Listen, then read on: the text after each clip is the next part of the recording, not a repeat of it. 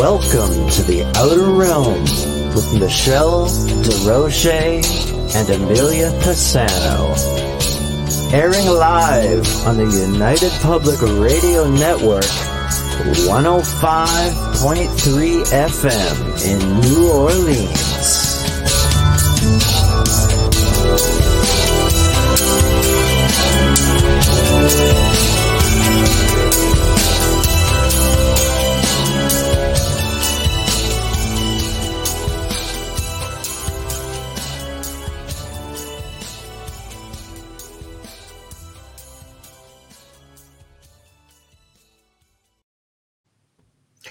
Good evening, everyone. Welcome to the Thursday night segment of The Outer Realm. We are broadcasting live on the United Public Radio Network, UFO Paranormal Radio Network, and 105.3 FM from New Orleans.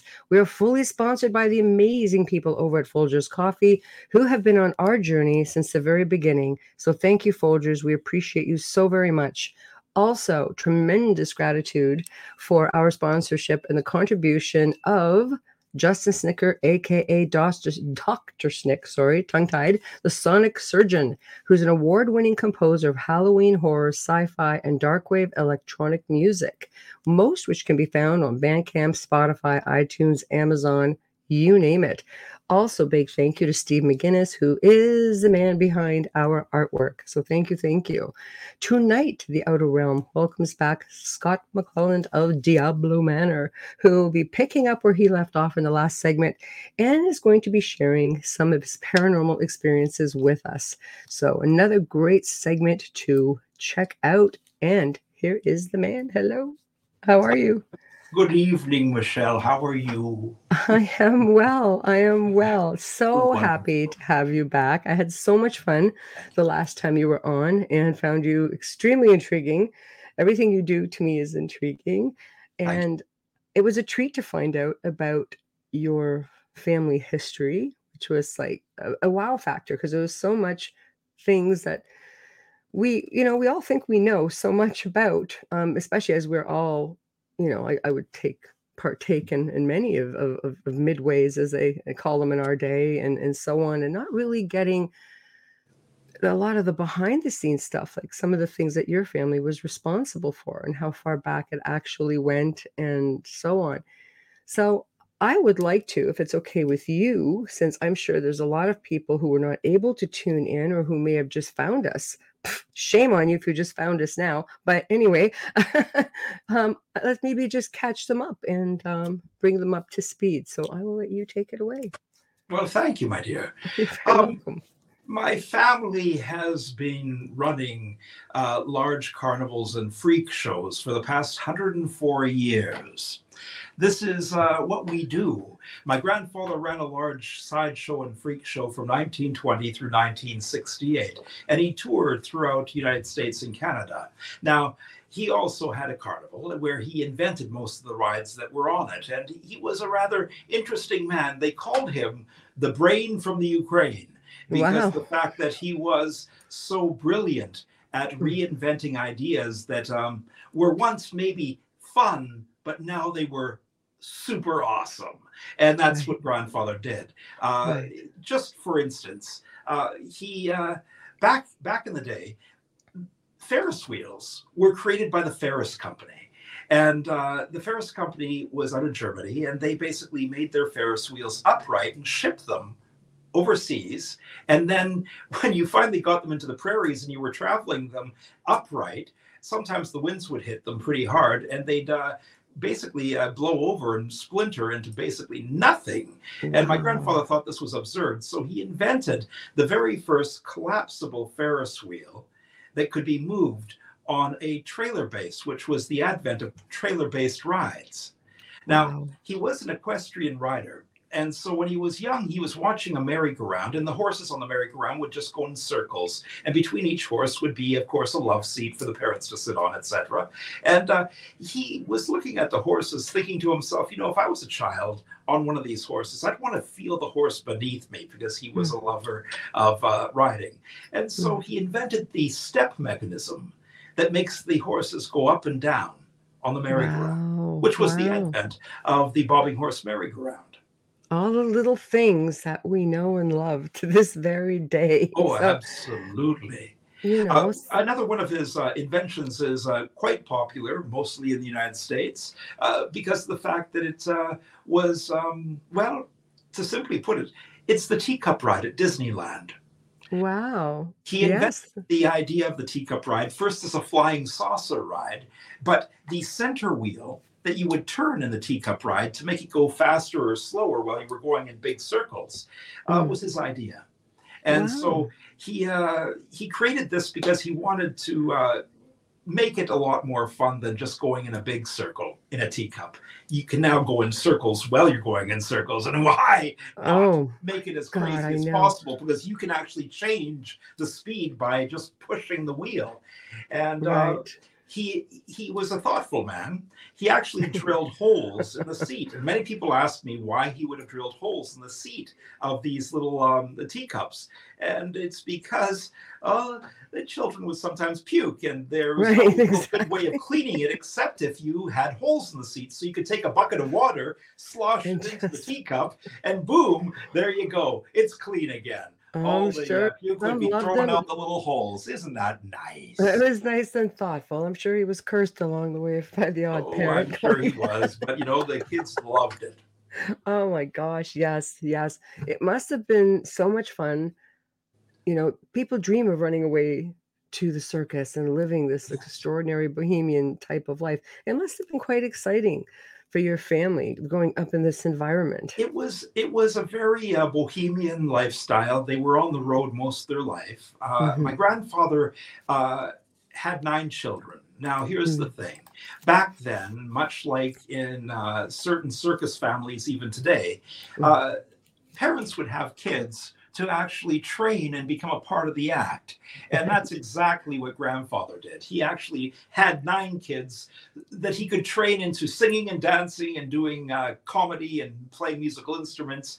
And now he didn't have to pay them, he just had to feed them and house them. And that was the old way of doing things. It Now, my was. mom was the youngest person in the family.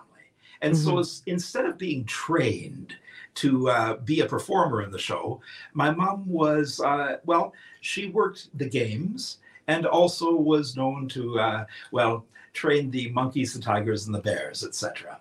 And very so nice. ultimately, that was her vocation. But at a Mhm, very early age, before she actually got to work on Grandfather's Carnival, uh, she got to sit backstage while mom worked. And my grandfather performed what we call in the old industry Grand mm, Guignol Theatre. Now, Grand Guignol Theatre is a Parisian type of theatre that is based on morality plays. And right, ultimately, what takes place is there's a lot of bloodletting and right, gore on stage. It's kind of like a Toby Hooper film on stage way back right. in the day. And of course, all the blood is fake. But my mom would have to watch her mother die 3 times a Mm, day. that'd be hard for a child. And so for a 4 or 5 year old child, that is a bit hard, I must Yeah, admit. But yeah. in her mind, even as a child, she understood that what they were doing wasn't real because by supper time, mom was already cooking up pierogies and kubasov for everybody, and making Right. sure that everybody was well fed. So obviously, mom was okay, or a superwoman, or a zombie, one of the three. One So of the 3, you yeah. know. Just coast along. And how about for young Scott? Well, at the age of 11, I received a letter from my grandfather stating that whenever you come to our carnival, you always have a group of people around you because you're such a ham. Have Right. you ever thought of becoming a magician like me? Well, I was Mm. like, fuck yeah, I'm 11 years old. Who Yeah, wouldn't want to become a magician? right, But then I read further, and it stated that if I wanted to become a magician, I had to learn the oldest piece of magic known to mankind. right. It was called the cups and balls. Now, this had been performed during the Ming Dynasty for the pharaohs in Egypt, even for the kings and queens of Europe. Mm, It's been all over the world, and it's been around for over 3,000 years. mhm, Now, he gave me 6 months to learn how to perform the cups and balls. And he mhm. said, if after that 6 months, when I performed it for him, I did not fool his eye, I would never work in the industry. Hmm, And so wow. I had basically uh, 6 months to really put my nose to the grindstone and prove myself. The day came, we were in his kitchen, and he said, "Boy, perform for me." And I finally performed the Cups and Balls. And thank God I fooled his eye, because I became that year a professional magician. And by the time 1978 rolled around, I was already producing my own shows at the age of 12. And I was touring with the Calgary Stampede, Edmonton's Klondike Days, and Regina's Buffalo Days. And I had my own small TV special on CBC that same year. So these things all happened all at once, and my career just built from there. That's quite exciting. That's quite exciting. So how did that affect school? I mean, at 12 years old, you're on the road. Thank you for asking that. My teachers actually, they understood that I came from a circus family, a carnival family that performed. And they would allow me to actually go and do these shows if they were on contract, and I had to, of course, miss school. Of course, I'd have to make up for it. But my parents would sometimes put me on train cars and in buses with a note in my pocket, because I was only 11 or 12 years old. And it would say, "My name is Scott McClellan. Make sure I get to this place at this time, and that I'm on stage at this time." And so ultimately I'd be carrying my gear and my costume, and I'd just be sent on my way. And that's that's just crazy. Different times, though. You could actually, it was a trusting thing. Like, I don't think you could get away with something like that now.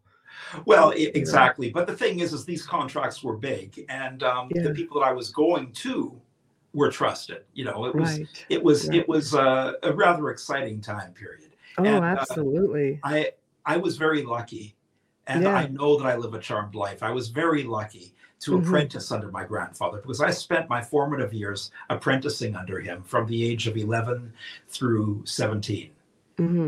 Yeah. Wow. Yeah, that's like hands-on protege, basically, right? Yes. That's fantastic. So we fast forward into adulthood, and I do remember Carnival Diablo. I remember it quite well, actually.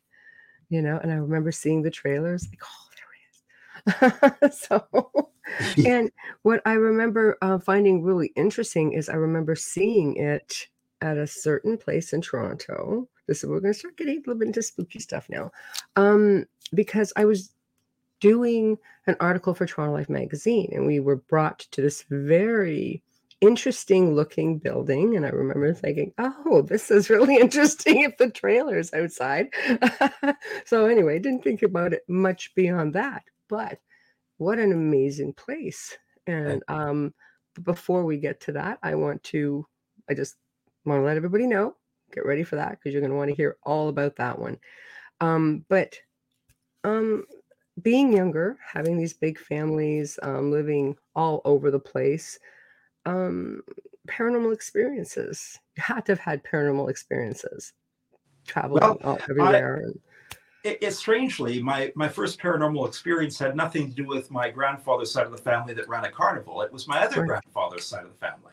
Okay. My grandfather McClelland, who is my dad's father, was a Queen's Bench judge. And when we had family gatherings at his place, there was a lot of people that would come to the house. Like, this is in the late 60s, early 70s. And because there was so many people coming to the house, there wasn't enough bedrooms for everybody. So some people stayed on couches. But because I was the oldest child in my family, I was allotted the basement on a cot. Nice. And nice. So well, it is what it is. And, it is. I wasn't really scared of the dark or anything. I didn't have that kind of problem as a child. Right. So I slept in the basement. But what happened was, one night I was laying in bed. It must have been around 11:30 in the evening. I had probably been laying there since 9 o'clock in the evening, just kind of like enjoying the ambiance upstairs, because you could hear the parents tittering and laughing and enjoying their game of canasta or whatever the hell they're doing upstairs. Every family had to do the canasta. I was no different. Bridge or canasta, what the hell? I don't understand it these days. Who plays that? But back then that was very popular. So I hear that, but there was a point at around 11 in the evening where I heard the voices still, and it was, it sounded like everybody was having a great time upstairs. Mm-hmm.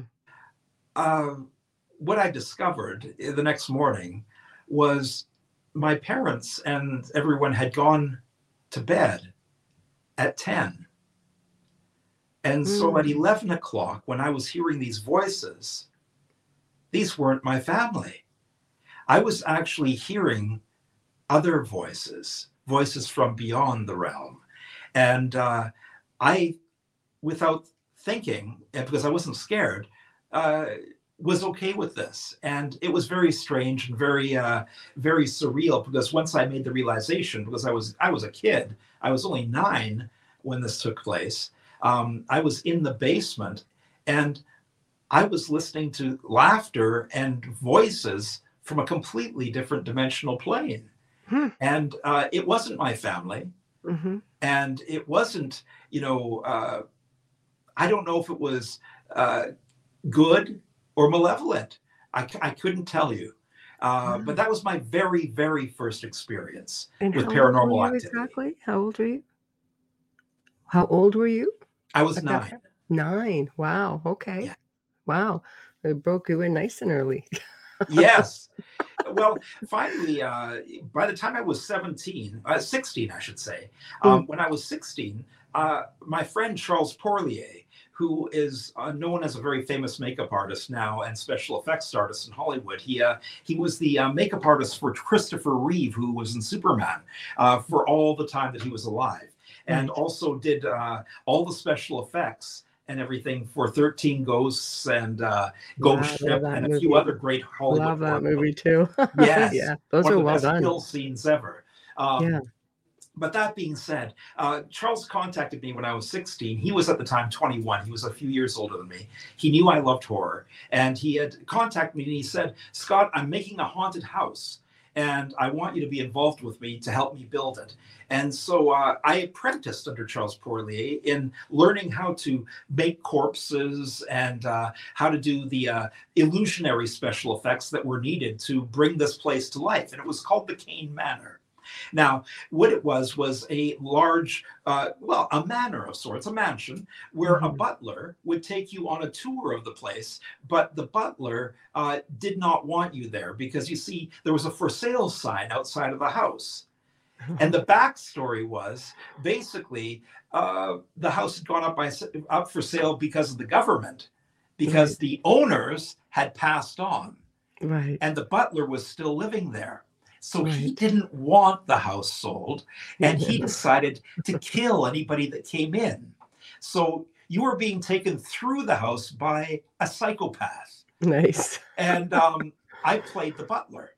I see. Now, the thing is we had a makeup room. The kitchen had been turned completely into a large black maze. So we gutted the kitchen, and it became these little tiny hallways that, would make you completely disoriented. But our makeup room was in the floor. So there's, those old floor hinge doors that would take you to the basement. Yes. There was one of those in the floor. So I was probably a week into doing the Kane Manor at this point, and I opened up the door, and there was a light on downstairs. I could hear voices down there talking. I was pretty sure that other people were still getting their makeup on, which means I wasn't that late, because I was afraid I was late. And I got downstairs, and when I got to the bottom stair, I noted there was nobody in the basement, and all the sound stopped completely. Well, I turned on my heel and started running up the stairs. And as I started running up the stairs, right behind me was the sound of footsteps. And because I was running up into the maze, it was already pitch black. I had to run through the maze with these footsteps behind me. I couldn't see a thing. And it exited out into the living room, which was done up like a Victorian living room. Well, I come running out, and I'm in a panic. And Charles is sitting there, and he goes, "You're late." And I go, "I'm sorry, but I can't seem to get downstairs. There's something keeping me from actually getting my makeup on." And he laughed at that and thought that I was just fucking around. Well, I wasn't. I I finally had him come down with me, kind of holding my hand, as it were. And I put on the makeup and I went and I did my job. There was one night, because we would work until 2 in.the.morning, and then we would close and we'd do cleanup. There was one night we were there at 3 in.the.morning. We had done our cleanup, and me and Charles were sitting in the living room talking, and there was an old clock on the mantle, and it was a beautiful old ornate clock, and it dinged 3 times. It was dong, dong, dong, and I was like, "That's such a cool clock." And Charles went, "That isn't supposed to happen." I said, what are you talking about? It's just a beautiful old clock. He goes, "Pick it up for a second." I picked it up and I turned it around. It was an old clock that had been gutted. It was just there for looks. It was just a prop. Right. It had no interior. There was no clockwork inside of it, nor a bell to ding. Right. And it went off 3 times. So we were experiencing poltergeist activity, clairaudience. We were experiencing so many different things in that place, and here we are supposedly haunting it for fun for the public. Right. Little did they know the spirits are getting into it. To a real haunted house. Right. And he had no idea when he chose this house that it had no idea. It was a house that was up for demolition, so we actually got to tear out some walls and put in like moving bookcases and everything. Right. Like that. It was brilliant, absolutely brilliant. But it's something I'll never forget. Right. And it was my second biggest thing that ever happened to me. Right. Until in Toronto. 2000, I moved into a mansion in Toronto. Okay. Oh, well, I know. Yes. It's a beautiful house, but looks are deceiving, right? Yes. It was a large mansion on Lakeshore Boulevard. And it was in the area of Mimico in Toronto. And the first night I was there was not to live. It was actually to start fixing the house up and painting it and prepping it before I brought my furniture in. Okay. And I was painting until around 3 or 4 in the morning. And all I had was my bed spring, not the actual full bed. And it was just in the bedroom, but nothing else was there. And I was dead tired. It was around 4 in the morning by the time I had done. And I went to lay my head down on the pillow. And as I did, my pillow started whispering to me. I took my head away, and the whispering stopped immediately. And then I brought my head back down. I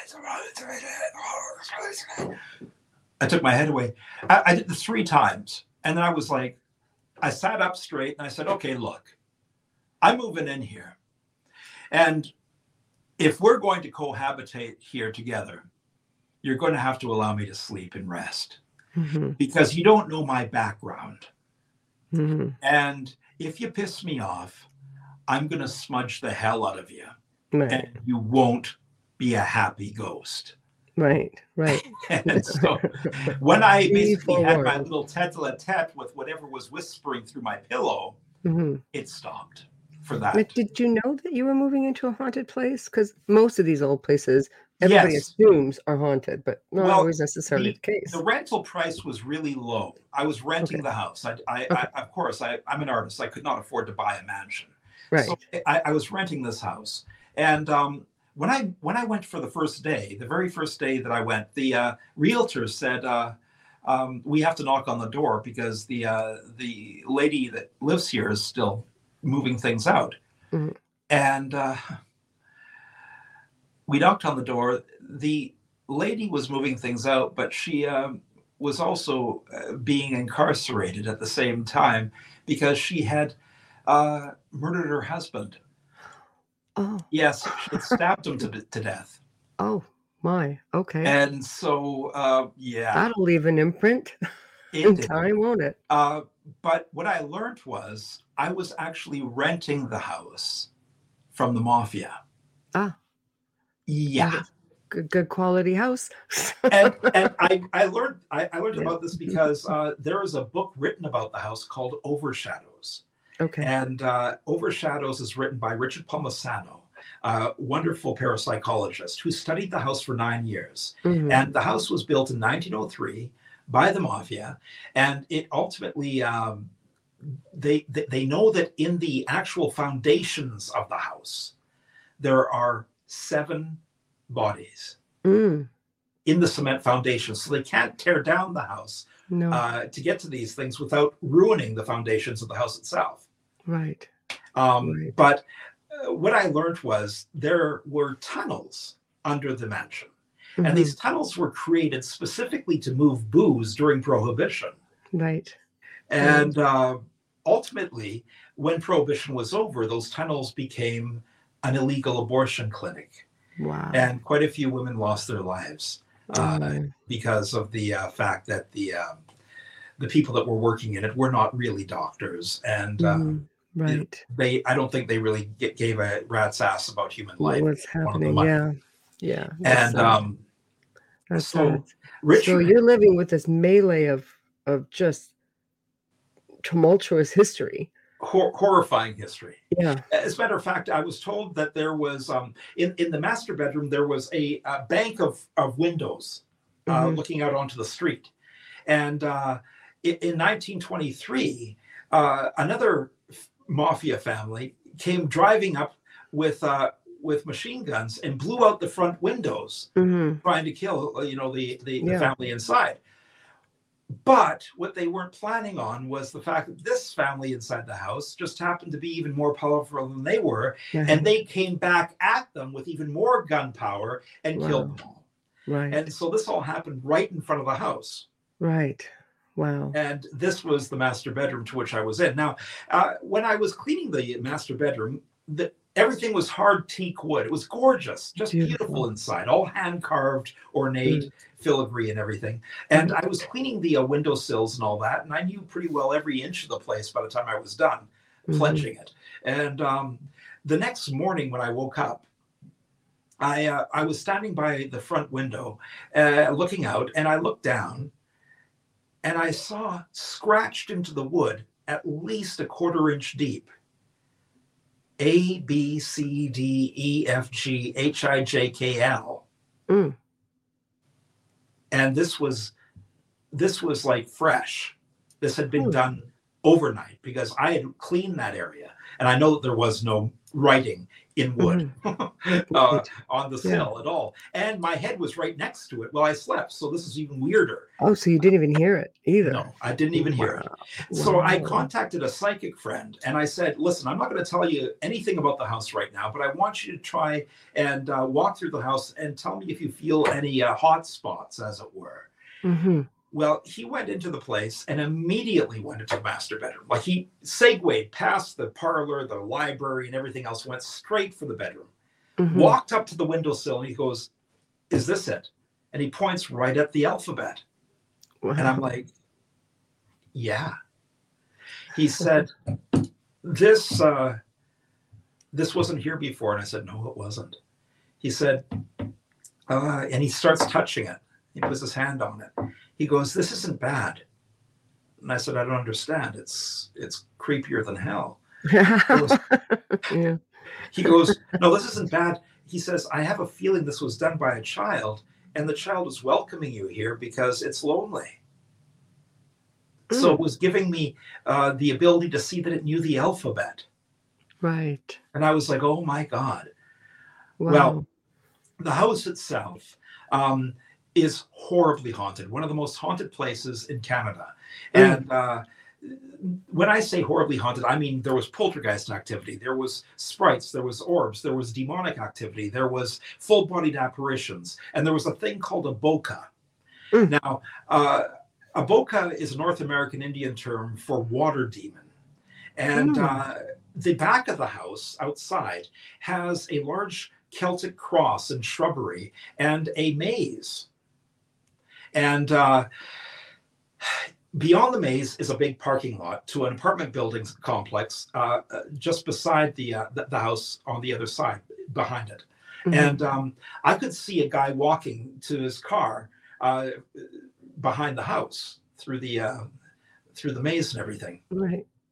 And as he was walking, I could see a 9-foot tall black figure gliding, not walking like he was, gliding behind him. And when the guy finally got close to his car, this 9-foot tall thing went into itself. So its bottom and its top met in the center, and it completely disappeared. Sounds a lot like a shadow being. Well, the Boca is a water demon, and so it's like I had to do some research on that. And we discovered that because I was on Lake Ontario during the Second World War, at the beginning of the war, they were doing, for the Navy, water exercises with their big ships. Yes. And one of the ships actually sunk, killing around 250 18 to 20-year-old new Navy men. Oh. And what I've learned is we believe that the Boca is actually all of those angry souls balled together into one large entity that is now not haunting as much as wanting revenge on the air. And it stays where the house is because it's such a portal for bad energy. The house is just seething. Like it's a horrifying place to be. I was told before I moved in that you cannot have a relationship in the house because nobody has had a relationship that's lasted, and every relationship has ended in either violence or in a rather dramatic and horrifying way. Wow, that's pretty dire. That's pretty dire. And nobody has tried to clear this place that you know of, I guess. Wow. Yeah, it's a tough one. That's a tough one. So yet you remained. I'm sorry? Yet you remained. And yet I remained. Well, they did a Ghostly Encounters episode about what took place when I was there, because the episode was called Possession. And in my 7th year of living there, I had a relationship with a girl that had come from overseas, from Scotland. And while she was there, she became possessed. And now I've dealt with a lot of weird anomalies and activity in the past, but nothing like this. I woke up one night to the fact that my bed was shaking violently. I thought maybe it was the bed that was shaking, but then I noted when I turned over that it was actually her gyrating on the bed, not in a fun way. Ultimately, she was doing almost exactly what you saw Linda Blair doing in the movie The Exorcist. She started banging her back against the backboard and then bending over to her knees and then back again, and to her knees and back again. And then she finally just got up out of bed, walked to the center of the room, and started to spin like a whirling dervish. And she went faster and I could not stop her. She was moving too fast, and her arms were out, and she was flailing while she was spinning. And you've seen my home. It's filled with precious antiques and relics. And so these started flying off the shelves, and because her hands were hitting them and everything. And eventually she stopped turning. Like, she was moving really fast, and she stopped like on a dime. And she threw her head back and she started to scream, but it wasn't her screaming. It was like there were 7 demons, 7 men voices coming from her throat as she screamed upwards. And as she screamed upwards, her head started turning back behind her. And then the only way we can explain this was, it makes no sense. It's like her back broke, and if her legs are facing this way, her head went this way and then went down until her head was touching the back of her ankles. Then, while she was still screaming upwards, she started to walk with her head dragging on the ground behind her. Oh my gosh. It was impossible, physically impossible. Yeah. I was mortified. I didn't know what the hell to do with myself or her. It was horrifying. And I didn't know what to do, because at that time I was not as practiced as I am in witchcraft or in understanding how to cleanse a person of this kind of activity. And she eventually righted herself and ran into the bathroom, locked herself in, and everything went silent. And that's where I got scared. Now, I thought to myself, okay, there's nothing in the bathroom that could be sharp, so we should be okay. But then I heard glass break. And I forgot that we had a coffee cup that the toothbrushes were in. She had broken the coffee mug. And it took me it must have been 2 or 3 hours before I could get the door open. And when I finally did, she was on the ground, leaning against the wall. Her arm had been cut open, and she'd written on the wall the word "die." This is not something that you can sit through personally and not be unscathed. I have been since then suffering from PTSD and not feeling comfortable in many respects with people in general because of what took place. It was a horrifying experience. I sent her back to Scotland immediately because I didn't want this thing to attach itself to her. And I also didn't know what else to do. It had basically kiboshed anything else that we could have done happily together as a couple. Oh, absolutely. And you don't really, it's not easy to survive something like that. No. Emotionally. And years later, when I finally did the Ghostly Encounters episode, it went on TV, and she saw it, and she said that she doesn't remember any of it, and she doesn't believe that it really happened. And that was a huge surprise to me because there was a lot of physical evidence, and also we had talked before she left about what took place, and for her not to acknowledge it made me sad, and I'm hoping that there was nothing attached to her when she left. Because I mean, I have never spoken to her since. I mean, you would think that she would have looked at her injuries. She's not the type of person to harm herself. It would have been what caused me to harm myself, what caused this breakup to happen when everything was going so smoothly. But, it's not unheard of. I've worked with many families who really, especially over time, it's like sometimes they'll not remember right away. Other times it fades away, and it especially dealing with children. I've seen children grow up into, young adults, and they're like, don't remember any of it. Well, okay. It's a good thing, I think, if especially if it's such like a horrific thing like you just described. A defense mechanism of sorts for your mind, yes. But, hypnosis would probably bring it back, but why would? Well, I don't know if I'd want her to relive it in her mind. I think ultimately that what she went through was absolutely the worst thing anybody could go through, and so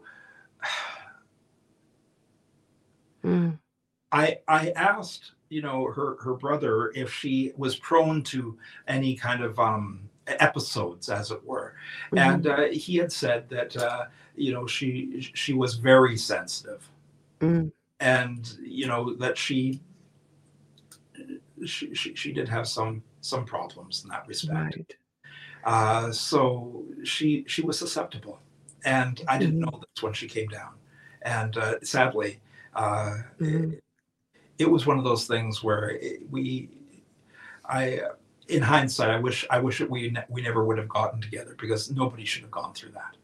No, it's pretty horrific, to say the least. And if she was very sensitive and was prone to certain types of incidents, that would make her an easy mark. There's a belief that these things go after what's called the weakest link. They find the flaw, and that's what they prey on because it's easy. Well, she wasn't a emotionally strong person. That's the one thing I get from knowing her. She wasn't an emotionally strong person. Right. And she did struggle with her own personal demons. Right. She had seen a lot in her past that I guess was pretty ugly. Do you think something could have followed her back from Scotland and just mixed in with everything in this house? That's something I've never actually been asked about before. I've never even contemplated that. I thought it was Yeah. the house because the house had such a nefarious history, but Hmm. that is a possibility. Well, you never had anything like that happen to you before. And how long was she in the house before this event actually occurred? Well, we lived together for around 6 months. Okay. And that didn't occur until the very last month she was there. So for 5 months, things were fine. Right. Right. Yeah, I just had to wonder if there was something in the house that sort of even would give little hints of behavior towards her. Well, I was told that the groundskeeper of the house, when the house was, being run by the mafia back in the 20s, he was a very angry and he was very, what's the word, misogynic. Right. He was a very he hated women. Let's Oh, got it. plainly. He Okay. hated women, and Right. so he treated the maids and the and the female cooks and all that very poorly. And he was the groundskeeper, so he felt like he was the person in charge when nobody else was around, Right. and he would make their lives miserable. Right. And it is said that some people that knew him while he was alive, he died in the 40s, but I mean, that knew him, it said that he thought that he really owned that house. It was his because he had put all of his time in that place. So Right. it's believed that maybe it's him that stayed, and he doesn't want relationships to work, so he frigs with people in such a way that they are basically never happy, because nobody has lived in that place and gotten out with a happy relationship. Nobody. And when I left the original Diablo Manor, because that's what I called it back then, even Right. the mansion, when I left, for 4 years, nobody moved into it. Not one person. And after the 4th year, they turned it into office rooms instead of an actual livable space. Right. Yeah. Right.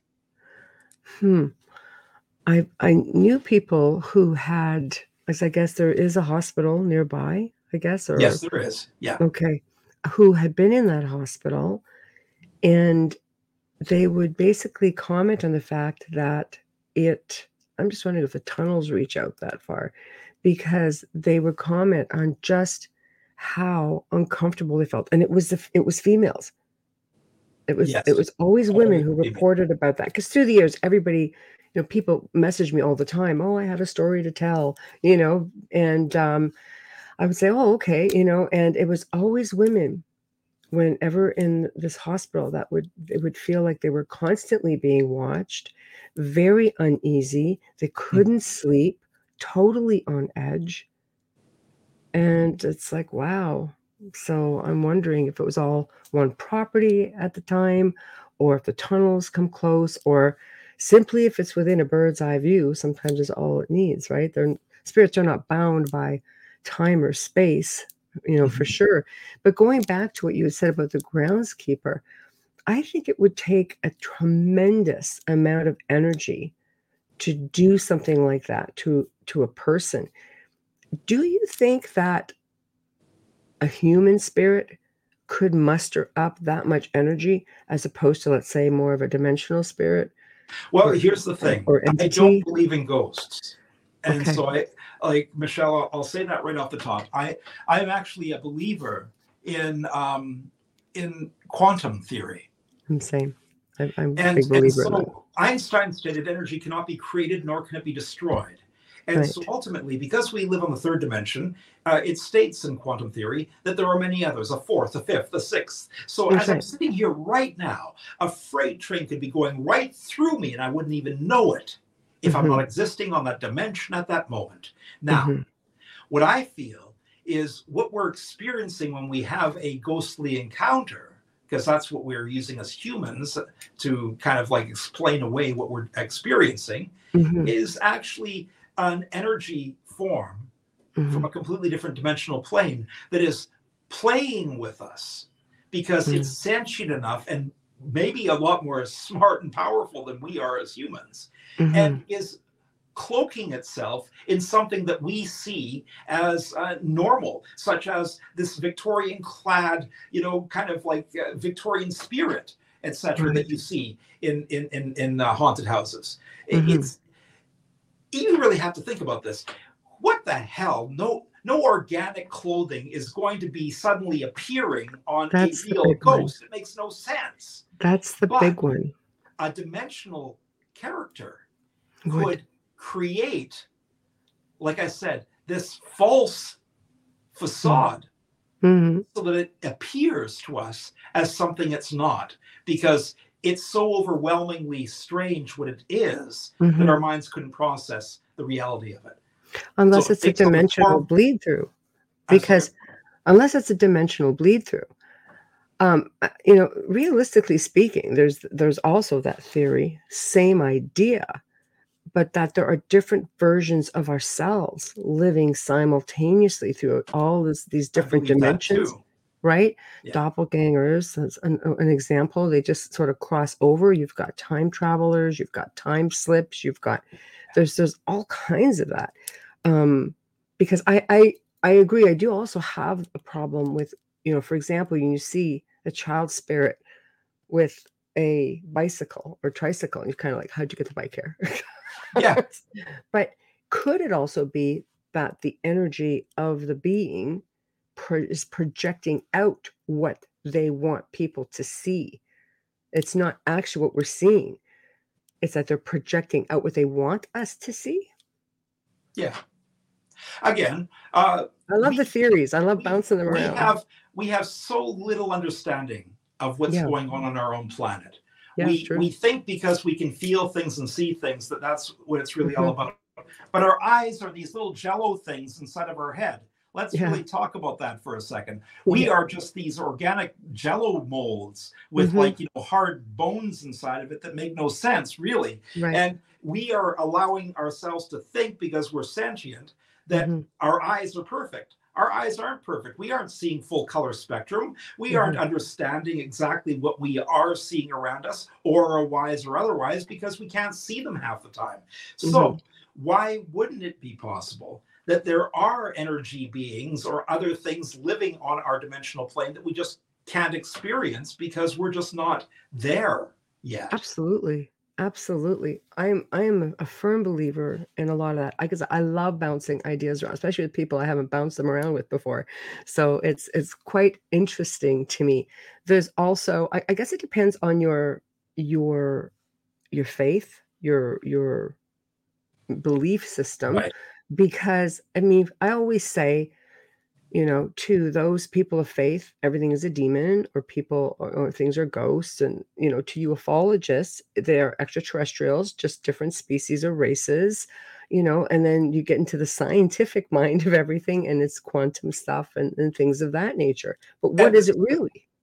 Yeah, and this is the thing. It's like, I'm not religious above at all. Because you see, to believe in the devil, you have to be a Christian. You have to believe in God. Because if there's a God, there's a devil in the Bible. But you see, I don't have a belief system in the Bible, nor do I believe that there's a God or gods. And I don't believe that there's a devil, because it's a Christian construct. So you're full on science. Our lovely little friend Baphomet here and all that is a lovely idol. A false one, but an idol all the same that can be adored, or not. Be a pagan god. It's a pagan thing, but I'm not a pagan. I'm just a practicing witch, but I deal in energy. That's it. I don't pray to a certain entity or a certain goddess or god. Instead, I'm dealing only in energies. I believe in the rule of 3. And that is that whatever you put out comes back to you 3 times. So you would never curse anyone, because the universe only hears the curse, not the person's name, and sends you back that energy 3-fold. Who wants that? And ultimately, when it comes to anything else in life, if you're hating on somebody, instead of really hating on them, what you should be doing is, and this is how I work, is you're wishing that they can maybe find a way to see their life in a better light as they move forward in time. Because obviously what they're doing is they're projecting, and their anger is more of their anger at themselves and their situation, whatever it may be. And so Right. why be angry at them for that? Because it's really not you. They're just projecting onto you. And so Could it be ancestral trauma?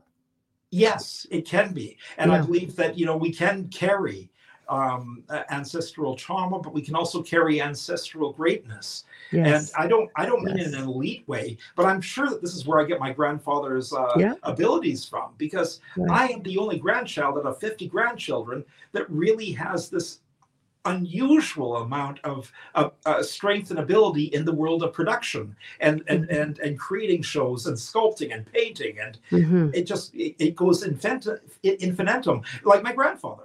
Right. And it's like my grandfather. So where does it come from? It has to be coming from him, because it certainly isn't just a natural thing. I'm not Right. doing this just innately. This is coming from something. Right. Yeah. Like Boom. DNA imprinting, Yes. like we are really truly are our ancestors, but in than more ways And than some just people that. get, more or Yeah. less from their ancestors. So, Yeah. you can have, like, your grandfather could be Hitler. That doesn't mean that you're going to be Hitler. No. That No. doesn't, but your grandfather could be Disney, Right. and you could still be a Hitler when you grow up. It's true. I agree. You know, I agree. I think we do have choices as to what we bring forward with us. But to not believe, to be totally scientific, because even science is now saying, we don't think that there is really death. We think essence goes on. What is your take when Scott is no longer here? Where does well, Scott think he's going? That's what another I'd good like to question. know. Here's what I think. First Okay. off, this is just me talking. I'm not trying to project This is an just us idea to bouncing anybody. I'm around. not trying to preach here. Yeah. It's just where you're asking me a personal question. I'm going to Yes, give you exactly. a personal answer. Exactly. I believe that I'm two things. Okay. I am an organic life form, Right. and I am being embodied by a secondary life form that is an energy life form. Right. So without this energy life form, this organic life form cannot work. Correct. And so we're working symbiotically together. Mhm. So ultimately, the organic life form has a shelf life That's right. of 70 to 90 years. Right. The energy life form is infinite. Right. And so it can go into other organic life forms and have more adventures or mishaps, whatever it might be, over time. And so that's where they get the idea of the old soul. Right. Reincarnation, essentially. I don't believe in souls. So this whole generational, life form of energy, right, moving forward and forward and forward through these organic, weird life forms. Because really, think about it. Science has proven that when we die, our body weight changes as our energy leaves our body. Isn't that crazy? It's not a huge amount, but it's enough that it can actually be weighed upon. I know. It's pretty cool when you think about it. Yes. And so I believe that we are infinite. It's just that this corporeal, thing that we live in has to go because it has a warranty. And the warranty only lasts a certain amount of time, and then it's done. Exactly. And so use this wonderful meat puppet as well as you can. Right. Take care of it. The time that you haven't taken care of it, because you only get to embody this meat puppet once. That's true. And so, you might get another meat puppet, but God only knows what it might be. You could be a flea. You could be a meat puppet inside of a squirrel eaten by a cougar. You just don't know. And, you're still an energy life form. You're just different. So it's like we got lucky when we got into these human style forms. Well, some might say, lucky. Some people choose where the energy goes to. I don't think it has to be human. I think it can actually go into other animals, jellyfish, whatever the hell it might be. Who knows? Right. It's all hypothesis. And it's also just, it's not really science. It's just we don't understand death. We've been on the planet for, over 3 million years. And we still don't understand what happens when we die. No. And we've been struggling with it since we wrote on caves about, things that, were in the darkness. beyond Right. our little fire Well, pit. yeah, this, I always say that we're probably what, the third or fourth kick at the can on this planet with respects to civilization, and most certainly, I truly believe that there were advanced civilizations here before, if you factor in ancient Lemuria and Atlantis or things like that, extraterrestrial beings, perhaps. This planet's been around long before us to fathom that nobody or nothing else would inhabit it in all of these millions of years until we arrived. To me, is a little bit unfathomable, but I would think that there were much more advanced, just in some of the stuff they're finding, Oh, in absolutely. that they're definitely far more advanced than what we are. But for our civilization, no, I think you're bang on with that. I just don't think we get it at all. No. Though, or they do, if they do, you have a certain group of people who may, and we're not made privy to it. Us lowly folks. Which is fine. The thing is like, I just You don't, know. I don't believe for a minute that we really have an angle as No. to what's really going on out there. Even Right. while we live on the planet, Right. we just don't understand our real reality. Because here's the thing. Correct. Each one of us can go to Disneyland, but each one of us is going to walk away with a different memory Yes. because we live in our heads. Hmm. So what I've experienced is not what you're going to experience there. So as much as we go through the Haunted Mansion or the Pirates of the Caribbean ride, you're going to see things differently than I. You're going to feel things differently than I, and you're going to want to experience it for different reasons than I do. Because when I go through the Haunted Mansion or the Pirates of the Caribbean, I, even at the age of 11, was thinking as a producer, I was going, well, how did they make the animatronics work so we didn't hear them? How did they make this music sound so good no matter where we were in the ride? How did they do this? How did they do this? Whereas other people are going, wow, this is really cool. Those pirates look really real, instead of with the way I think. So everybody's got their own way of thinking. Exactly. And that means our realities are completely different. You go out with a person for 10 years, they're going to have a completely different idea of what the relationship was about than you will. Absolutely. Because they aren't in your head. That's right. No? That's right. So you believe that we can manifest our own realities then? Absolutely. And that's the best thing about what we're doing right now on this planet, is we are capable of manifesting our own realities. And so if more people came together and actually started talking about positive ways of influencing the planet, not through cults or anything like that, but just collectively trying to fix the problems that we've created as this creature we call human, we might be able to clean the planet up a bit, because we are getting close to a devastating event otherwise. And I think it takes a bit more sentience before we can get there. And then when we can actually sit down with each other and go, we're all experiencing this problem that's external, but we're making it happen. So we've got to get our shit together and talk to each other. Instead of you going, well, I can fix it over here, but Joe over here is going to be doing this terrible thing with his large diesel engines, and Larry over there is going to be doing this thing with his big oil monster. There's got to be unison, in other words. So it's like nobody's talking to each other. Right. And the big oil companies are saying, we want you to use oil only because otherwise we don't make money. Right. We don't care about the environment. We don't care what's going to happen to this planet. We just want your money.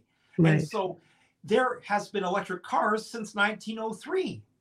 Oh, I read an article, 1800s, with alternative, steam engines, all kinds of things. And yet, here we are, still using oil and gas. It's frightening what money does to people. It's primitive. I think I definitely agree with you. There needs to be, I think we all need to become aware. We need to keep evolving. And along with that evolution of awareness, we need to start accepting change.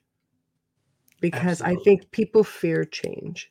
Everybody wants to be complacent and just sit in their little happy. Hey, change can be scary for some folks, right? Well, change is scary to most folks. Yeah. Let's face it. But it is a much needed process to grow. 100%. 100%. And to become better. Otherwise, you stagnate. And stagnation leads to cancerous death Mm-hmm. of society. Mm-hmm. Right. Oh no, what happened there? I won't move. The There we screen are. started doing something wonky. No, I do agree. I do agree. And we live in, as scary of a time as many people think, it's also a time of wonderment because I'm a big believer in magic in many ways. I really am. I believe that somewhere along the lines, we forgot to embrace that child and to open ourselves up to all these amazing things that are hidden in plain sight. But that's a choice. Mm. And so if more people could just understand that they can choose to think like a child without being stupid, Right. just think like a child, they Right. could enjoy life again. Right. I choose to think like a child. Yes. I always see the wonder in everything. I wake up in the morning and I try and see something new in a room that I've already been in because I Right. want to see it with new eyes. Right. That's a very good perspective. It is to do that because so many people have the same, I live in a wonderful place. You do. It's amazing. There's always something different to look at because I love history. So I always tend to have my eyes drawn to architecture and I go, Right. gosh, I like to touch it and just, I wonder what this person, try to pick up on the energy, the person who built, let's say, the specific column or the piece of furniture that was all hand carved. You could just imagine the person who took the time to carve it and put their energy and their love and their pride into it. Those are things that I look for, So I don't know, but I think there are things, getting back to the paranormal a little bit, there are people who they find that wonderment in something like the paranormal. It's like they're looking for that unexplained thing to happen to them, to just show them that there are things that we can't see. I guess in a way it is embracing it a little bit like a child, looking for that wonderment. And I find, because being in the field for a couple of decades and doing many tours and visiting many places throughout the world, it's something that seems to bring people together. It was always interesting to me to see all people from all walks of life coming out on tours. I'm sure you go through the same thing with your establishment, and just seeing them anticipating what's going to happen. Will anything happen? They want to hear that scary story. In a way, it's interesting that they want to be scared, but they don't. You know what I mean? It's like, Well, this is the thing. We originally were an animal that was created into small tribes, and these tribes would gather because there was safety in numbers. yes. These safety in numbers created a camaraderie. And so at the end of a hunting day, hundreds of thousands of years ago, these primitives, as it were, would tell stories of their hunt, and they would tell stories of the day. And this carried on through the Middle Ages and everything, where there was grand stories being told, and some became very whimsical and mythological with sea serpents and monsters, yada, yada. And so ultimately, here we are in the 21st century, and what are people doing? Oh, yes. They have forgotten how to tell a story.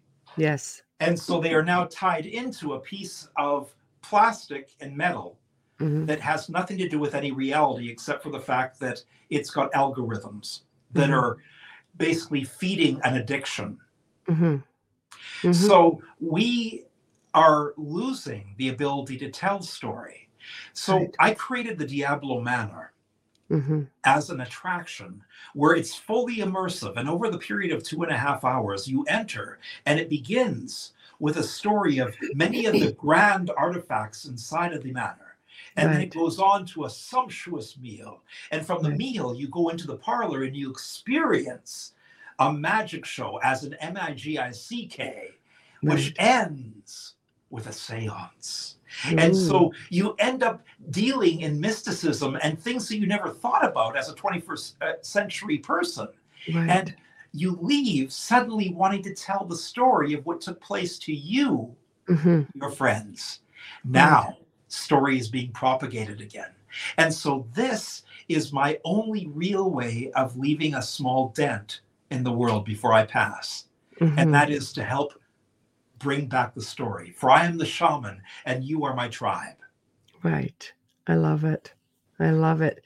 And it's, not all that long ago, because 100 years really on a grand scheme of things really isn't that long ago, considering, the history of our civilization. But the Oh, Victorians loved storytelling, picnic in the cemetery, sending out macabre waxing cards. poetic exactly about death and what was Yeah. out there, and they were very whimsical because they believed the mediums of the time period. They wanted to go to seances, they wanted to experience the Yes. unknown. And Mary Shelley at the tender age of 17 was taking mushrooms to write a story with all of her friends on a summer evening to Hmm. basically titillate and delight each other, and it ends Right. up becoming this phantasmorical story that's lasted for ages. Yes. And this is the Yes. beautiful thing about the Victorian time period, which I emulate. You can tell because I Yes. actually dress like this more times than not.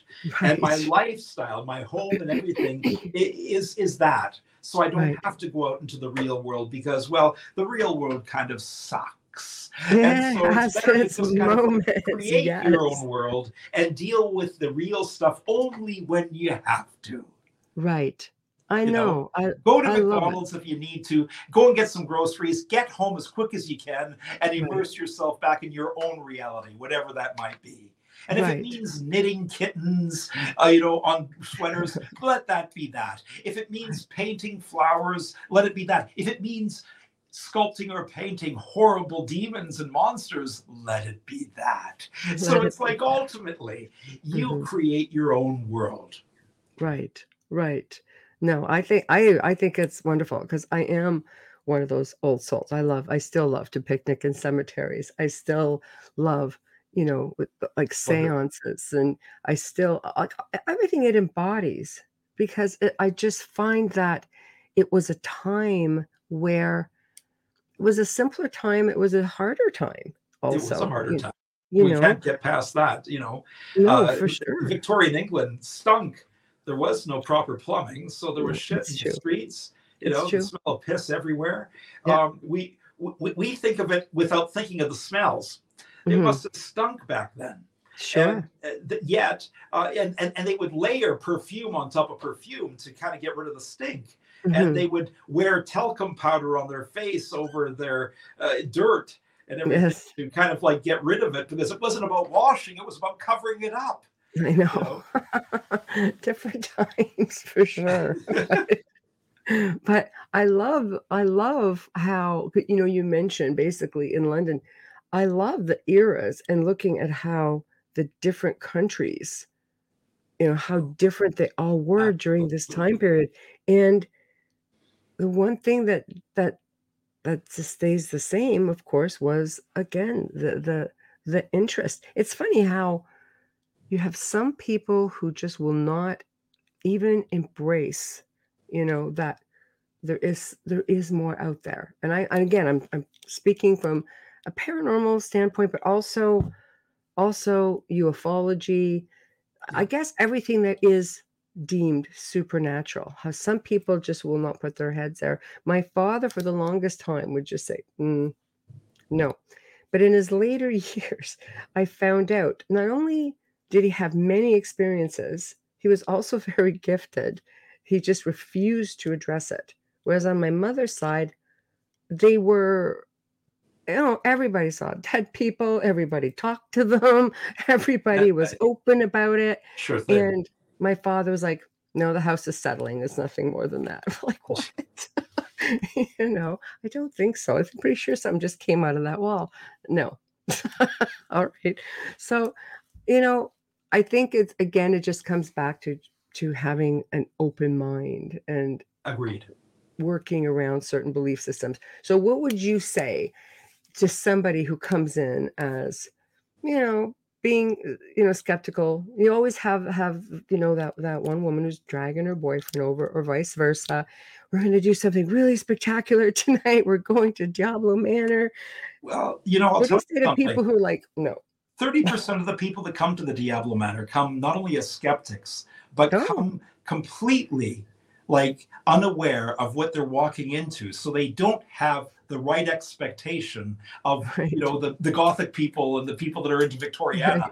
Right. They instead have no expectation. It's like, we're going to McDonald's, but there's going to be this guy going to tell you a story. That's what they're thinking. It's like, how stupid is this going to be? Right. Instead, it's like when they walk in, it becomes immersive when you enter the front door. Right. Because there's a waiting room. And the evening does not start until 7 p.m. on the nose. And I am watching the clock. So if you get there at 15 to 7 and start knocking on my inner door, nobody is going to answer. And so you start to sit with yourself in the waiting room. And the more you sit, the more you start to think. And the more you start to worry. And the more you start to think that maybe this wasn't the night that you had booked. And then it's like when the door finally does open and the person that welcomes you to the Diablo Manor, which is me, is otherworldly. Right. Then everything falls apart in their head. And I have them in the first 10 minutes. It doesn't matter who they are. They can be, 3 nights ago, we had a 6'7" tall policeman come with his wife. Oh. This guy was a monster. He was huge. And I had him eating out of my hand by the 15-minute mark. Oh. And was he receptive, or was he sort of? No, well, of course not. Skeptical. He logical. He had the police stare and frown. Oh, that's fun. No, because he was trying to intimidate the host. Right. Because I'm very intimidating as this Victorian man. Right. And the thing is I don't intimidate. It's impossible, because my character, I am Nikolai Diablo when you come in. And Nikolai Diablo is the devil. Who the hell, historically, is going to believe that the devil would be scared of anybody? Right. And so it's like, I'm thinking that way while I'm playing with these people. Right. But the thing is what you experience when I bring you in is so powerful. And I come across as such an entity of strength and power. You lose sight of all the intimidation things that you're thinking of doing to me.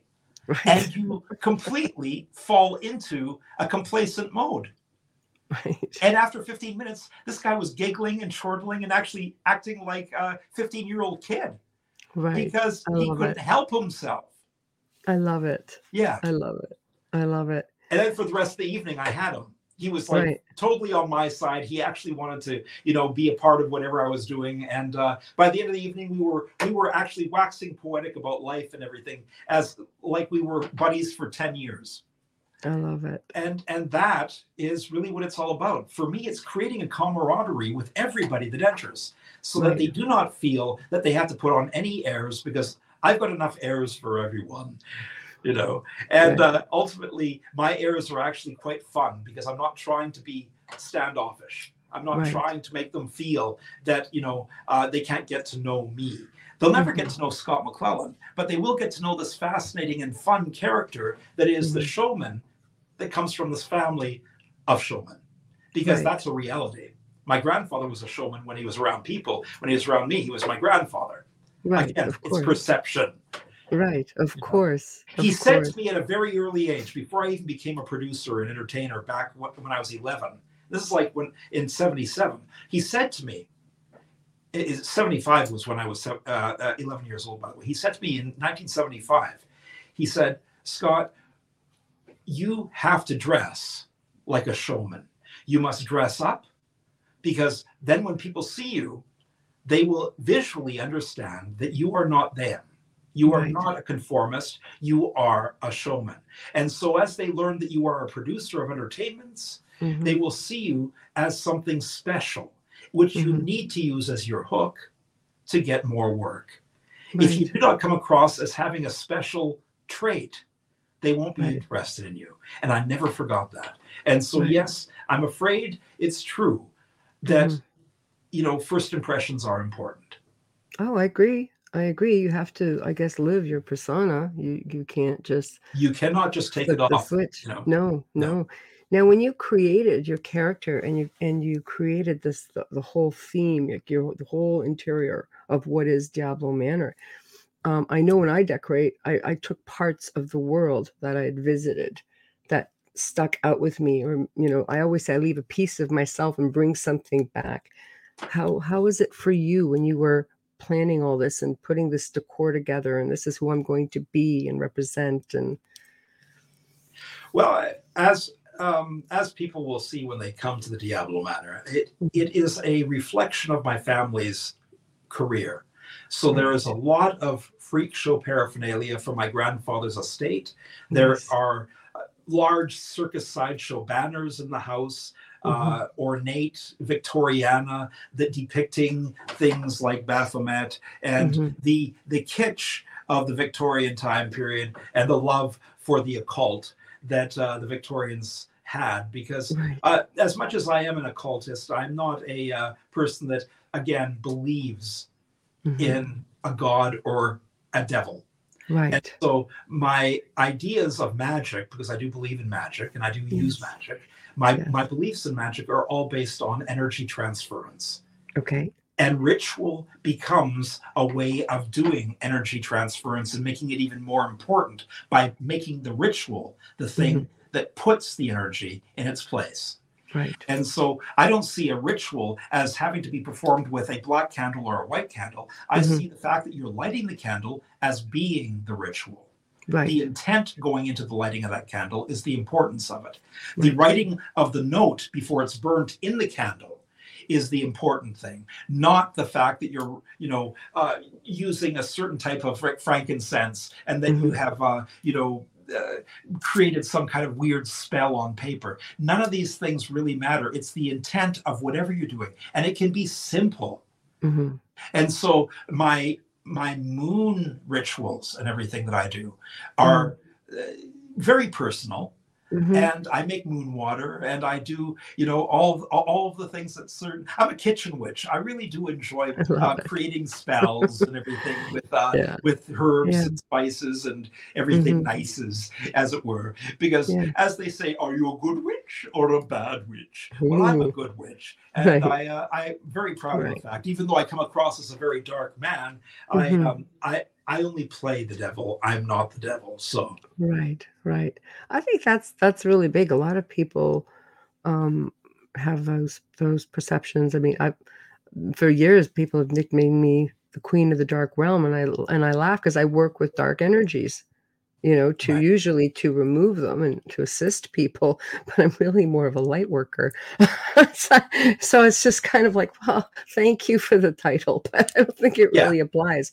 But it's just what people see, and that's what they perceive. Well, So the lay public, the muggles, will have words for the us, muggles, I love it. Yeah. but I have no problem with that because they've Mm, never lived the lives that we live. And so right. ultimately, let them think the way they want to think because that's creating a Yeah. reality that even makes it more fascinating in the long run. Oh, it is. They do it I'm with not love. going to I tell love them people back. to stop talking. Right. Do your thing. If you're a Yes. Christian and you think that you've got to cross yourself before you walk past Mhm. my home, do your thing. Right. It helps me out in the long run because that's a fable. That's Right. not my reality. But Right. I like a good story. So thank you for Absolutely. it. You know. Yes. Absolutely. Absolutely. I agree with you also on, the intention of everything, because I try to do this even when people ask me, "How do I clear my home?" Even if it's just to, everyday baggage. If you Mhm. don't cleanse your space, that it gets heavy and it stays. We all have bad days, and those bad days, sometimes that energy just remains. And I always say it's not about the act just the act of the cleansing, and whatever method you choose to use, it's about the intention of the cleansing itself. And it is the power behind the words that you use in order to achieve what it is you want to achieve. Everything else is but emotion, That's it. right? So, And the nice thing about witchcraft is it's not a religion. no, It's personal. And so you can create your own rituals. You don't have to buy a book on witchcraft and read it to get Right. the ideas. You Right. can say to yourself, if you've never picked up a book on Wicca or on paganism or witchcraft, you can say to yourself, I'm going to do a ritual. And you make up your own ritual. And guess what? It works. Why? Because it's intention. And that's all that a spell is about, is intent. right, right. I am going to have to do a very quick station and sponsor ID. You guys are listening to the Outer Realm Radio here on United Public Radio Network, UFO Paranormal Radio Network, and 105.3 FM from the beautiful city of New Orleans. Our guest tonight is Mr. Scott McClellan of Diablo Manor, who has just been so gracious with his time and telling us about his paranormal experiences and his life. And Diablo Manor, which, okay, people, it is open. It's spooky month, and he's going to get into all of that next. So thank you, thank you. Want to give a big shout out to our sponsors, Folgers Coffee, again, who have been with us forever and ever. So thank you, Folgers. We love and appreciate you. And Dr. Snick, the sonic surgeon, Justin Snicker, who is I guess he's responsible for our intro and our outro, and he is an award-winning composer of Halloween, horror, sci-fi, dark wave, electronic music. You can find it anywhere. He's got a lot of new music coming out just this month, so please go and check him out. You guys are going to love it. And I don't want to be a harpy, but everybody, get me in my Folgers commercials. We play them. We really do. We play them. Good way to advertise yourselves, and it's a great way to stay with millions of people listening. Never goes away, always in the archives. So think about that. So we are back with Scott McClellan. So Diablo Manor, how is this like a year-long thing? Is this open year-long? Is it just for spooky month, October? No, it's actually it is an attraction that's open all year round. So as I call it, Hello Month, nice. Halloween is a time period where people start getting into spooky mode. They like to do the Halloween thing because it's their way, because they are muggles, to actually get to dress up and put on makeup and be something that they are not. Right. Now, for me, every day is Halloween. And so ultimately, November, December, January, February, March, April, May, June, July, August, September, we are open. And we are open every Friday and Saturday night at 7 p.m. You have to book online. You cannot just come here. Right. And the evening is a fully immersive evening. You don't come for 10 or 15 minutes and leave. Right. You're here for around 2.5 hours, and it comes with a meal. Right. And so it is really special because, again, I'm taking all of my knowledge of 44 years as a producer of horror and stage production and putting it into an evening that is rather whimsical, rather Wonderland-like, and rather sinister, as it were. And so there is a lovely feeling and ambiance that permeates this lovely place called the Diablo Manor when you enter it. And you forget you are in Canada. You feel like you're in Europe when it starts. It's that powerful. Yes. Okay, excellent. And you also have a new, is it a toy line, a gift shop? Why don't you tell us about that? Oh my. Yes. It's called the Devil's Toy Shop. Now, as a sculptor and a painter and a creator of art, I have started my own toy line, and it's based on Alice in Wonderland and my love of horror. So I've amalgamated the two, and now you can buy things like my, my mutant Cheshire cat, my Okay. Dumpty, which is my demonic Humpty Dumpty. I've got lovely portraits and everything of the Mad Hatter and the Queen of Hearts, all for the head, and things Yeah, like I that love you can it. purchase. And then I have another love, which is a little more kitschy, of the retro Halloween time period of the 60s. And so I've created Halloween masks, handmade, Ooh. of famous monsters such as Frankenstein and things like that. Ooh. And And they're hand painted. they're hand painted, but they're also they're vacuum formed plastic over molds that I've created myself, and so they are made by me, and they're cut out by me. Like the whole process is all hand done, Wow. except for the vacuum formed plastic, which is still an old fashioned process compared to what they do in big manufacturing companies these Oh, days. it is. It And is. so if you go to devilstoyshop.com, you can actually take a look at what I have to sell you. And speaking of which, I have been working since 1984 on a character named Dr. Rigor Morto. And Dr. Rigor Morto is an homage to my love for the Munsters, the Addams Family, Hilarious House of Frightenstein, H.R. Pufnstuf, and so much more. And so I'm taking all of those memories and creating a completely new world called the Dr. Rigor Morto Show. And Dr. Rigor Morto is the classic 1950s villain, very garish and outrageous, but it's all makeup and craziness. There's puppets, there's animation. We're going to be trying to sell the show to hopefully Netflix or Warner TV or even Shudder. But we are working on a pilot right now. And as a precursor, I have created my very first book, which is a Dr. Rigor Morto activity book. And this is an adult activity book that will remind you of your childhood in a horrifyingly sinister way. I love it. And so you can buy this at the Devil's Toy Shop. Oh, my goodness.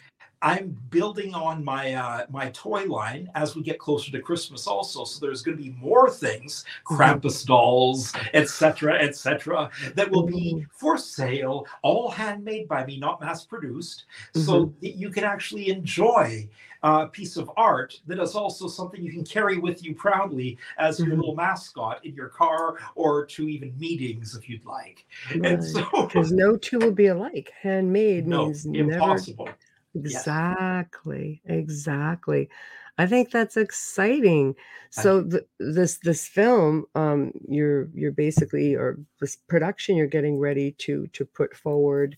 Are you hoping this is going to become a series? Is this going to become a short film? No, it's not a film at all. It's actually a TV series. Nice. And so it will be a horror sitcom like in the 1950s. And we are still toying with the idea that it will maybe be in black and white, or it may be in Technicolor, which means, remember in the 1960s and early 50s, the colors in Technicolor film were very off, kind of pastel-y. It didn't quite look right. We might actually film the show in Technicolor, which it would be lovely. It would. And so this idea, and you can find out more about it if you go to thedevilstoyshop.com, of course. And you can also look up Dr. Rigor Morto on the internet, because 7 years ago we created a pilot episode for the show originally. And my sidekick at the time that we had employed to play the character that worked with Dr. Rigor Morto was Michael Robards. And Michael Robards was the gentleman that played Uncle Fester on the new Addams Family. Oh, wow. Okay. That's fantastic. And, it was such a treat working with him. He was an old friend of mine. And he played my sidekick Humphrey, which was my Igor type character. Sadly, Michael passed away 2 years ago of a heart attack. So we lost him. And it kind of changed my want or need to do the show for a while. And so it wasn't until this past 6 months I decided to get back on the dilapidated old horse and try again. But I didn't want to replace Michael as that character. And so what we've done is I've invented a new character sidekick for Dr. Rigor Morto that is a 7.5 foot tall troll monster. No, geez, and it's a puppet. that's a big difference Yes. in character type. Absolutely. Well, I didn't want somebody to try and No, replace or copy Michael, and so I no, thought, what better way to do this than to actually have a great big puppet, the right, troll monster, and right, so that's my new sidekick that we'll be introducing in February. right. Wow, I am really looking forward to that. That's going to be fantastic. I mean, we all grew up loving Adam's Family, Munsters. I used Oh, to call, Munsters my TV family. I still do when I'll post something about them. Butch Patrick has been on the show for a little bit, and grew up to Hilarious House of Frankenstein. we have been lucky enough to talk with Butch Patrick, and I don't want to jinx Oh, this, of but course, Butch yeah, has already said that he would be interested in doing a yeah. character on the show, Oh, and yeah, so he's wonderful. as long as we get the show picked up, he said he'd be interested in working with us because he loves the idea of a new horror Yeah, sitcom. yeah, I know. I love it. I think it would be great. I mean, he's the face of the Munsters now for darn sure. And Mitch Markowitz, Hilarious House of Frankenstein, Who I've he's also been met. on the show. He's a personal friend. I love him. Wonderful. But who understands that more? The whole spoofiness of I, all of it. And these are the type of shows that they're just long gone. I know They just don't make them anymore like this. And they will.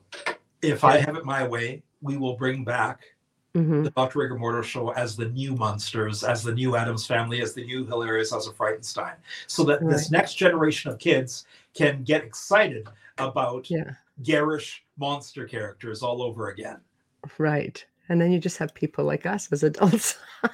Hey, Oh, this of is the course. result of And I that know era. demographically that a lot of people 40 plus are going to be glomming onto the show because of the Yeah. childhood factor of their Oh, memory yeah. of Oh, being yeah. a kid, you know. Exactly, exactly, just takes you back. I, for one, would definitely, promote it, watch it, enjoy it, all of the above, so but, wow, it's really been awesome to have you on. Anything else that you wanna put out there for everybody to hear? Anything else you have coming up or out Well, of book with ultimately, as it is, we are in the middle of Hello Month, so the Diablo yes. Manor has booked up pretty solid, but we do have a few nights that are half open. In other words, there's still room for two more couples for a night here or a night there. So Oh, if you go to diablomanor.com and you're interested, you can go there. It'll take you to the ticket site, which will show you where you can actually get your tickets and also how many tickets are left. You'll want to celebrate Halloween here. Bar none, there is nothing like it anywhere on the planet. And then understand that if you do like the creepiness of the Diablo Manor, we are moving into mid November into our Victorian Christmas. oh, very nice, And the very whole nice. manor becomes a haunting Victorian Christmas. And Wow. it ends as an evening because I'm world famous for this. I end the evening by doing my stage version of How the Grinch Stole Christmas. Now, I am employed by the Dr. Seuss Foundation to actually tell this story at places like Casa Loma, and I have been backed up musically by the Bare Naked Ladies in the past while doing this story. Very And nice. so ultimately, I'm famous for doing this in front of thousands of people all over North America. I performed it at Christmas Wonderland in Florida for 6 months straight. And Wow. ultimately, I'm very proud of the production itself. And I will be doing it starting November 15th here at the Diablo Manor until December 20th.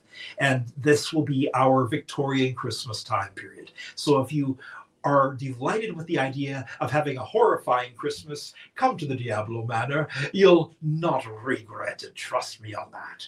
I love it. I love it. I love it. God, if I wasn't in the middle of a move, I'd do it. I'm hoping to Oh, be I totally understand. moved by then. So, but definitely, I'm definitely going to be checking out Diablo Manor because I'm enthralled. I'm completely enthralled with the whole persona of Thank your character, and of course, as a lover of just old, unique homes and locations, I think I'll be getting the best of both worlds. So I you. absolutely am Yes. looking forward to it. So we are pretty much now at the end of the segment, and I really want to thank you so much for coming on and sharing all of your stories. Um, I'm always just so amazed, and I love your family's history. I think it is just Thank you. phenomenal. it has definitely brought the whole Midway thing, growing up and loving everything about it, and you just now I can look at things and go, I know where this comes from. I know where this comes from. And there's a lot more unique. You guys have to watch the very first archive to find out about a lot of other things that your grandfather was responsible for in your family, and just phenomenal tales that you had to tell. And the heartbreaking tale of your paranormal story. I also did an episode with Ghostly Encounters, and they're pretty emotional shows that go on there, the stories.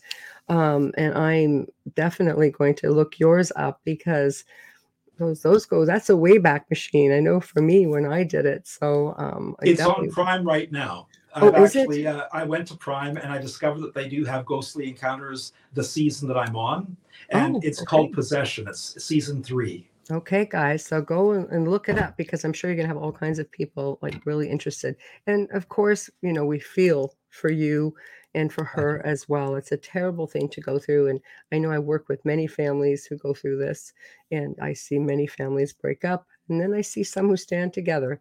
So it's always a very personal experience. So thank you very much for sharing it with us, and I hope you have a spooktacular season, shall we say. Thank you.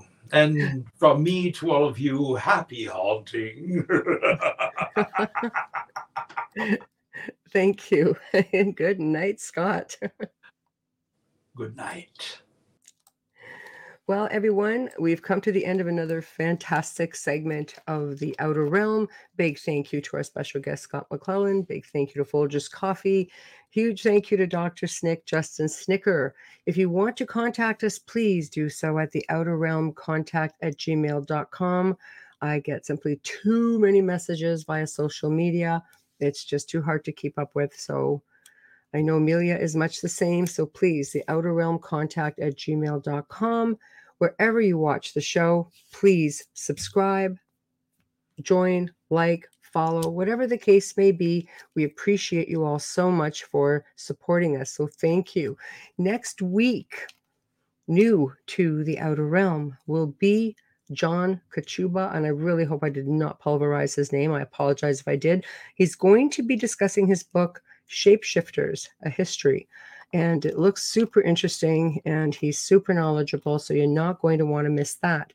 Thursday night, we welcome back Mark Ollie, all the way from the UK. He's going to be discussing witches and vampires and so much more. He is a wealth of information, and we have him booked several times over the course of 2023, and he's going to be sharing those stories with us. So thank you very much. Everybody have a fantastic weekend, and good night.